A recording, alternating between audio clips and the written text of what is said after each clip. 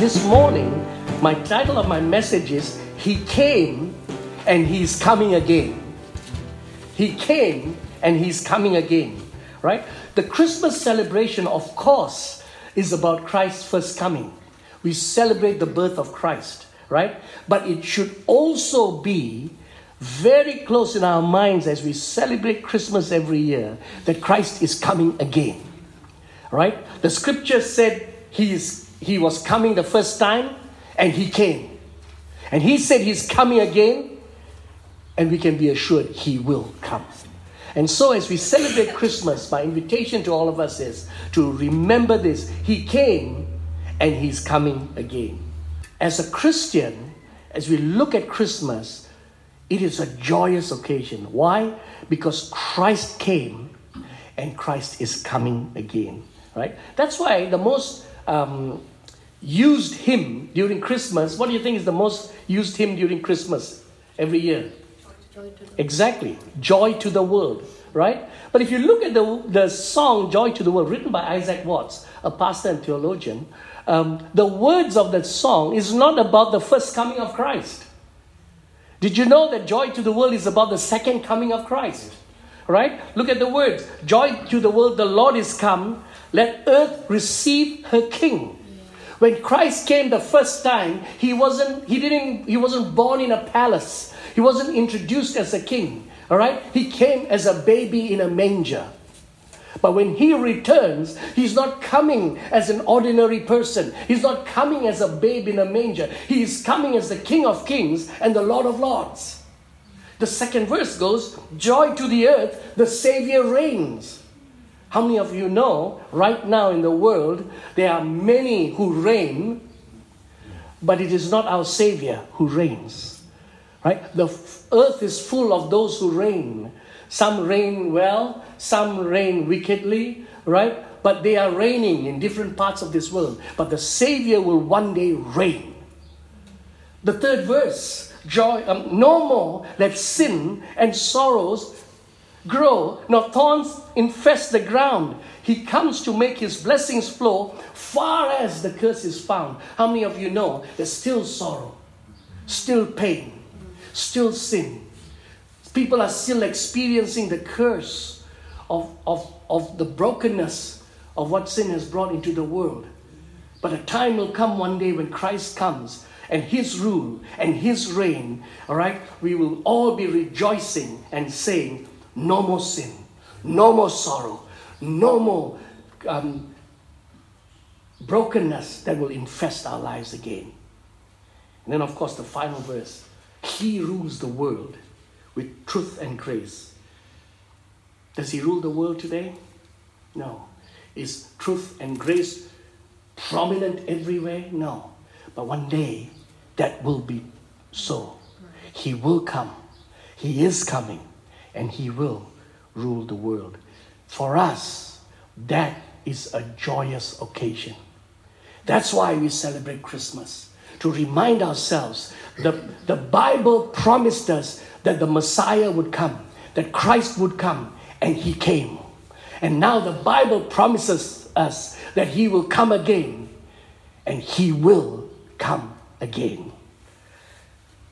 There are about 300 prophecies in the Old Testament that told us of the first coming of Christ, right?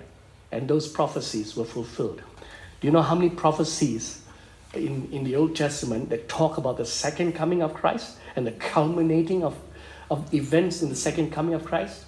Nearly 1,800 prophecies. Now, I haven't done the count, so don't quote me on that. But I don't think we'll be very far away from that number, right? In the New Testament, there are over 300 verses that talk about the second coming of Christ, right? 300 verses talked about His first coming, and He came, right? What is the Bible trying to tell us? If He came the first time, if He said He would come the first time and He came, if He says He's coming again, He will come again. So the Bible said that Christ will come the first time, and He came. The Bible says He is coming again. He will come again. So this morning, I want to talk to us, all right? And I want to remind us that when he came the first time, they missed him. When he came the first time, the people of Israel or the people of God missed him.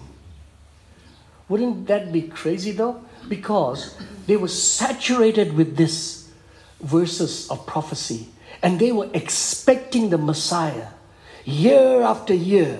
All right? This would absorb them. They were longing and waiting for the Messiah. And yet, when the Messiah stood right in front of them, they couldn't recognize him. They missed the Christ in his first coming. John 1, John speaks about this in John 1:10-11. He was in the world was made through him, and the world did not know him. He came to his own, and his own did not receive him. Isn't it crazy that all over the world, nearly 90% of the world believes there's a God, and they worship a form of God, all right? And religions are all over the world, and they worship God, right? It was the same in the days of Jesus, and he came, but nobody recognized the God they were worshiping, right? They talked about and they spoke about these prophecies that the Messiah would come, the Christ, the anointed one would come. He stood right there and they did not recognize him. He came and they missed him. In fact, in their waiting, and while he was right in front of them, they rejected him. They didn't just miss him, they rejected him, right? They tried to push him off the cliff at one time, right? They constantly plotted against him, looking for reasons, right, to catch hold of him. In fact, Matthew says that they tried to entangle him in his talk. Imagine having to watch your words every day because somebody is looking out for an opportunity to entangle you with your talk, right? His family thought he was crazy, and the leaders thought he was demon-possessed. Their Messiah, the one they were waiting for. He came and they missed him. How did they get it so wrong? I think two things here. Firstly, they had an idea, a set idea of who the Christ would be. And secondly, they were just way too busy. You know, when we look at the manger, when we look at this manger scene, that's a reminder of how the how the people of God missed their Christ the first time around. They were so busy, and the phrase that Luke puts, there was no room in the inn. You know, he says they wrapped him in swaddling clothes, laid him in a manger because there was no room for them in the inn, right? And I think the busyness, he talked about the busyness that's been kicked off, right, for Christmas. Year after year, is really a reflection of the busyness of our lives and how easy it is. And someone might say, all right, look, of course there was no room in the inn. It was Christmas time. You got to book early. Get the joke? No. There was no room. And that's my whole counsel today. I'm saying to you, they missed him the first time. Let's not miss him when he comes the second time. He came the first time, but they missed him. He is coming again. Let's not miss him. I said that they missed him partly because they had an idea, a concept of when and how he was to come and where he was to come. And because Jesus didn't fit into those ideas, they rejected him, right? And as I think of the second coming and think of all these end time ideas that we all have, you know, all you've got to do is to pick up a book and they'll tell you all the ideas of the second coming of Jesus, right? In fact, when you write a book talking about the second coming of Jesus, you'll have first edition, second edition, third edition, because somebody is predicting that the Antichrist is coming from Russia and then they have to change it, or it's the European Union and then they have to change it, right? So They make a lot of money. We read a lot of books. We have such tidy ideas about the second coming of Christ. Pre-tribulation, post-tribulation, mid-tribulation, right? Pre-millennium, post-millennium, a-millennium, right? It's so confusing. And so what we have done is we've just simplified the second coming of Jesus Christ so that we can frighten the heebie-jeebies out of everyone. And as I listen to some of our ideas about the second coming of Christ, it sounds so much like the song Santa Claus is Coming to Town. You better watch out. You better not cry. You better not pout. I'm telling you why. Jesus Christ is coming again. He's making a list. He's checking it twice. He's going to find out who's naughty or nice. Jesus Christ is coming again. He sees you when you're sleeping. He knows when you're awake. He knows if you've been bad or good. So be good for goodness sake. Doesn't that sound like how we preach about the second coming? You better watch out. You better not cry. You better not spout. I'm telling you why. Jesus Christ is coming again. But really, what is the whole reason why Jesus said he was coming again? Not to scare the daylights out of us, but to give us hope. That's the reason why he told us he's coming again. So there's one thing that is simple and crystal clear. Jesus said he's coming again, and the Bible says we are to make ourselves ready. So let me ask you these 3 questions as you consider and ponder these Christmas celebrations, and as you think about the second coming of our Lord Jesus Christ. My first question to you is this: are you eagerly waiting the second coming of Christ? Simeon in the Christmas story is a great example. He didn't miss the first coming of Christ. I want to take you to Luke chapter 2, verse 25 to 32. Luke chapter 2, verses 25 to 32. Behold, there was a man in Jerusalem whose name was Simeon, and this man was just and devout, waiting for the consolation of Israel. Waiting for the coming of Christ, you see. And the Holy Spirit was upon him. It had been revealed to him by the Holy Spirit that he would not see death before he had seen the Lord's Christ. So he came by the Spirit into the temple, and when the parents brought in the child Jesus to do for him according to the custom of the law, he took him up in his arms and blessed God and said, Lord, now you're letting your servant depart in peace according to your word. For my eyes have seen your salvation, which you have prepared before the face of all people, the light to bring revelation to the Gentiles and the glory of your people Israel. This man waited day after day, expecting to see the Messiah. He knew he wouldn't see death until he saw the Messiah. And so every day, can you imagine, waiting with expectation? Now he is old. He's ready to go home to be with the Lord. He's not asking God, why am I not coming home? He knows why he's not gone home yet. He has to see the Messiah. And one day he walks into the temple, moved by the Holy Spirit, and there was the Christ. Right? Let me say this. When we live with expectation for the second coming of Christ, it changes the way we live our lives. For Simeon, it changed the way he lived his life. That was his focus. He needed to stay alive until he saw the Messiah. The posture of waiting will have a profound effect on how we live our lives. Let me take you to 2 Peter 3, verse 10 to 14.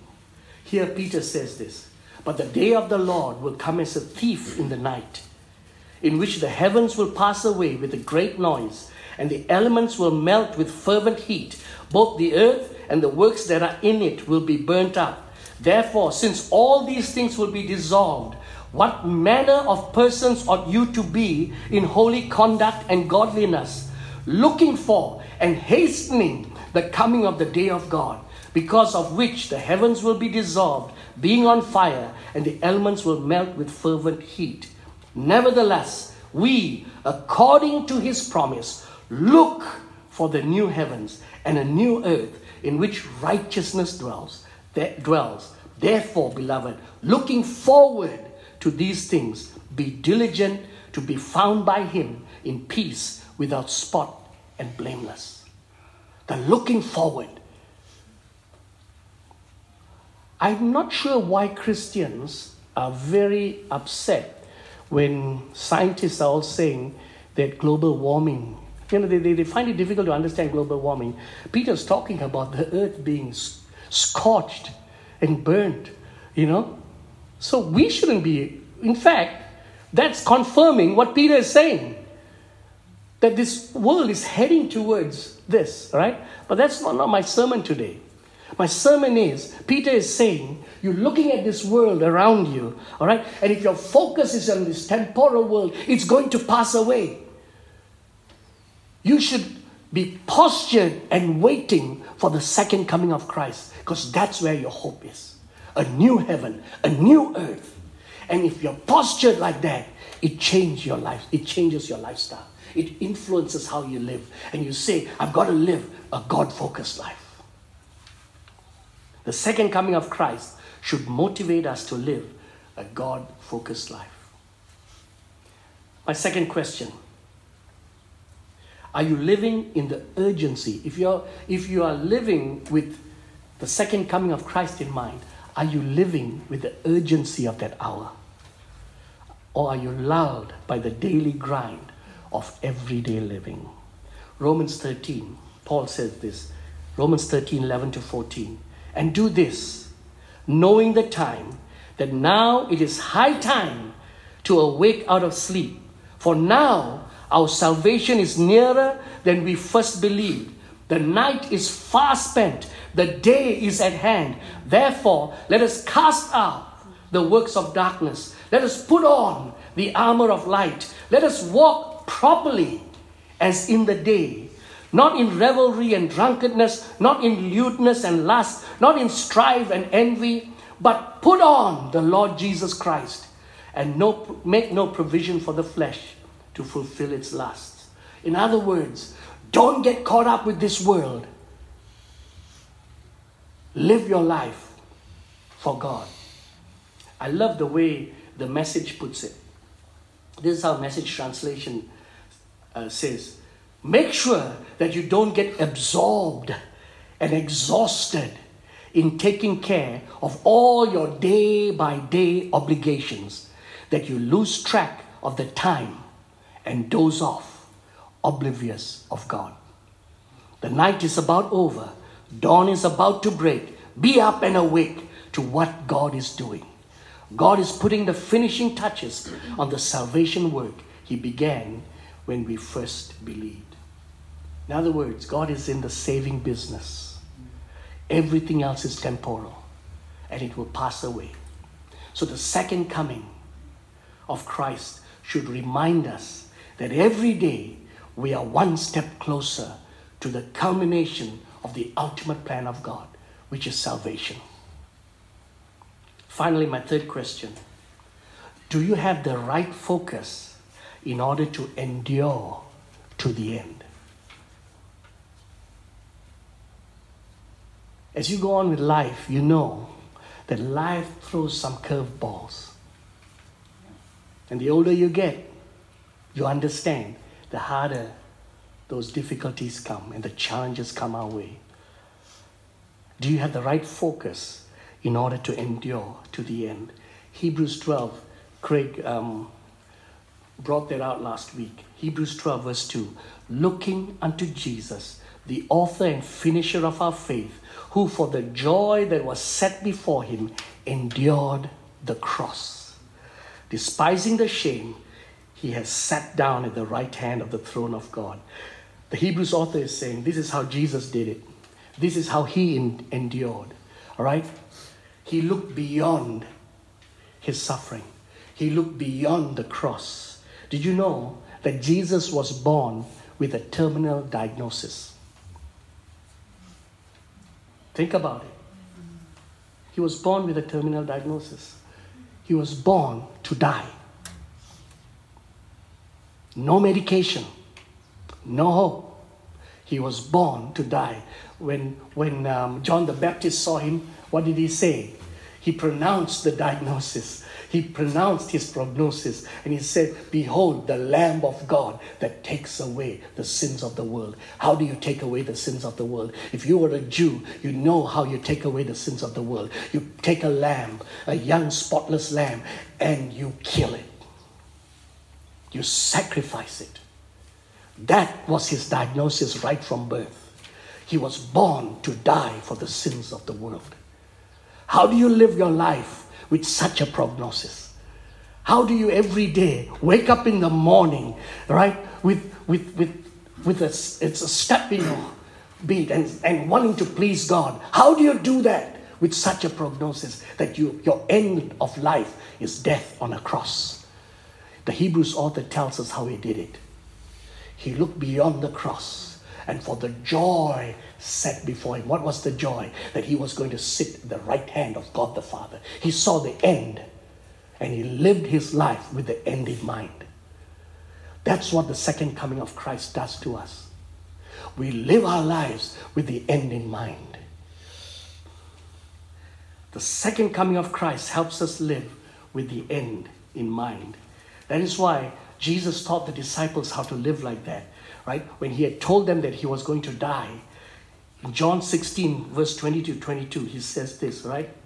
I say to you that you will weep and lament, but the world will rejoice. You will be sorrowful, but your sorrow will be turned into joy. Then he gives this example of a mother, right? All the pain of childbirth, right? But then in the end, joy when she sees the end, right? A child is born. Therefore, you now have sorrow, but I will see you again, and your heart will rejoice, and your joy no one will take away from you. He's telling them, this is how you live your life in the midst of sorrow and pain. This is how you live your life in the midst of tears. This is how you endure till the end. Think of the end. The end is, I am coming again. The ancient giants of faith lived like that. Hebrews 11, 13 to 16. These all died in faith, not having received the promises, but having seen them afar off, were assured of them, embraced them, confessed that they were strangers and pilgrims on the earth. For those who say such things declare plainly that they seek a homeland. And truly, if they have called to mind that country from which they had come out, they would have had opportunity to return. But now they desire a better, that is a heavenly country. Therefore, God is not ashamed to call him their God, for he has prepared a city for them. The second coming of Christ tells us how it ends. The second coming of Christ reminds us that we have a city prepared for us. Do you know that city? As I close in these moments, let me read to you where your destination is. Let me tell you where that city is. Revelation 21. I'm going to read 7 verses if you don't mind. I pray as you hear this, your mind will capture in your imagination this end, this great place that where we end. I saw a new heaven and a new earth, for the first heaven and the first earth had passed away. Also there was no more sea. Then I, John, saw the holy city, New Jerusalem, coming down out of heaven from God, prepared as a bride adorned for her husband. And I heard a loud voice from heaven saying, behold, the tabernacle of God is with men, and he will dwell with them, and they shall be his people. God himself will be with them and be their God. God will wipe away every tear from their eyes. There shall be no more death, no more sorrow, no more crying. There shall be no more pain, for the former things have passed away. Then he who sat on the throne said, behold, I make all things new. And he said to me, write, for these words are true and faithful. And he said to me, it is done. I am the Alpha and the Omega, the beginning and the end. I will give of the fountain of the water of life freely to him who thirsts. He who overcomes shall inherit all things, and I will be his God, and he or she will be my child. The second coming of Christ helps us endure. No matter what you're going through, it helps us endure because we know the end. We know how the story ends. So this Christmas, let us remember, he came. Praise God, he came as he promised he would. But let us also remember, he is coming again as he promised he will. Eagerly wait his return. It will influence the way you live your life. Don't get worn out by the daily grind. Stay alert, stay vigilant. He is coming soon. Get on with the Father's business of saving souls. Finally, keep the end in mind. It will enable you to endure this present suffering. Remember, he came the first time and they missed him. He's coming again. Let us not miss him. Let's pray. Thanks for listening to this week's sermon podcast. For more resources, or if you would like to support this ministry, visit us at activefaith.org.nz.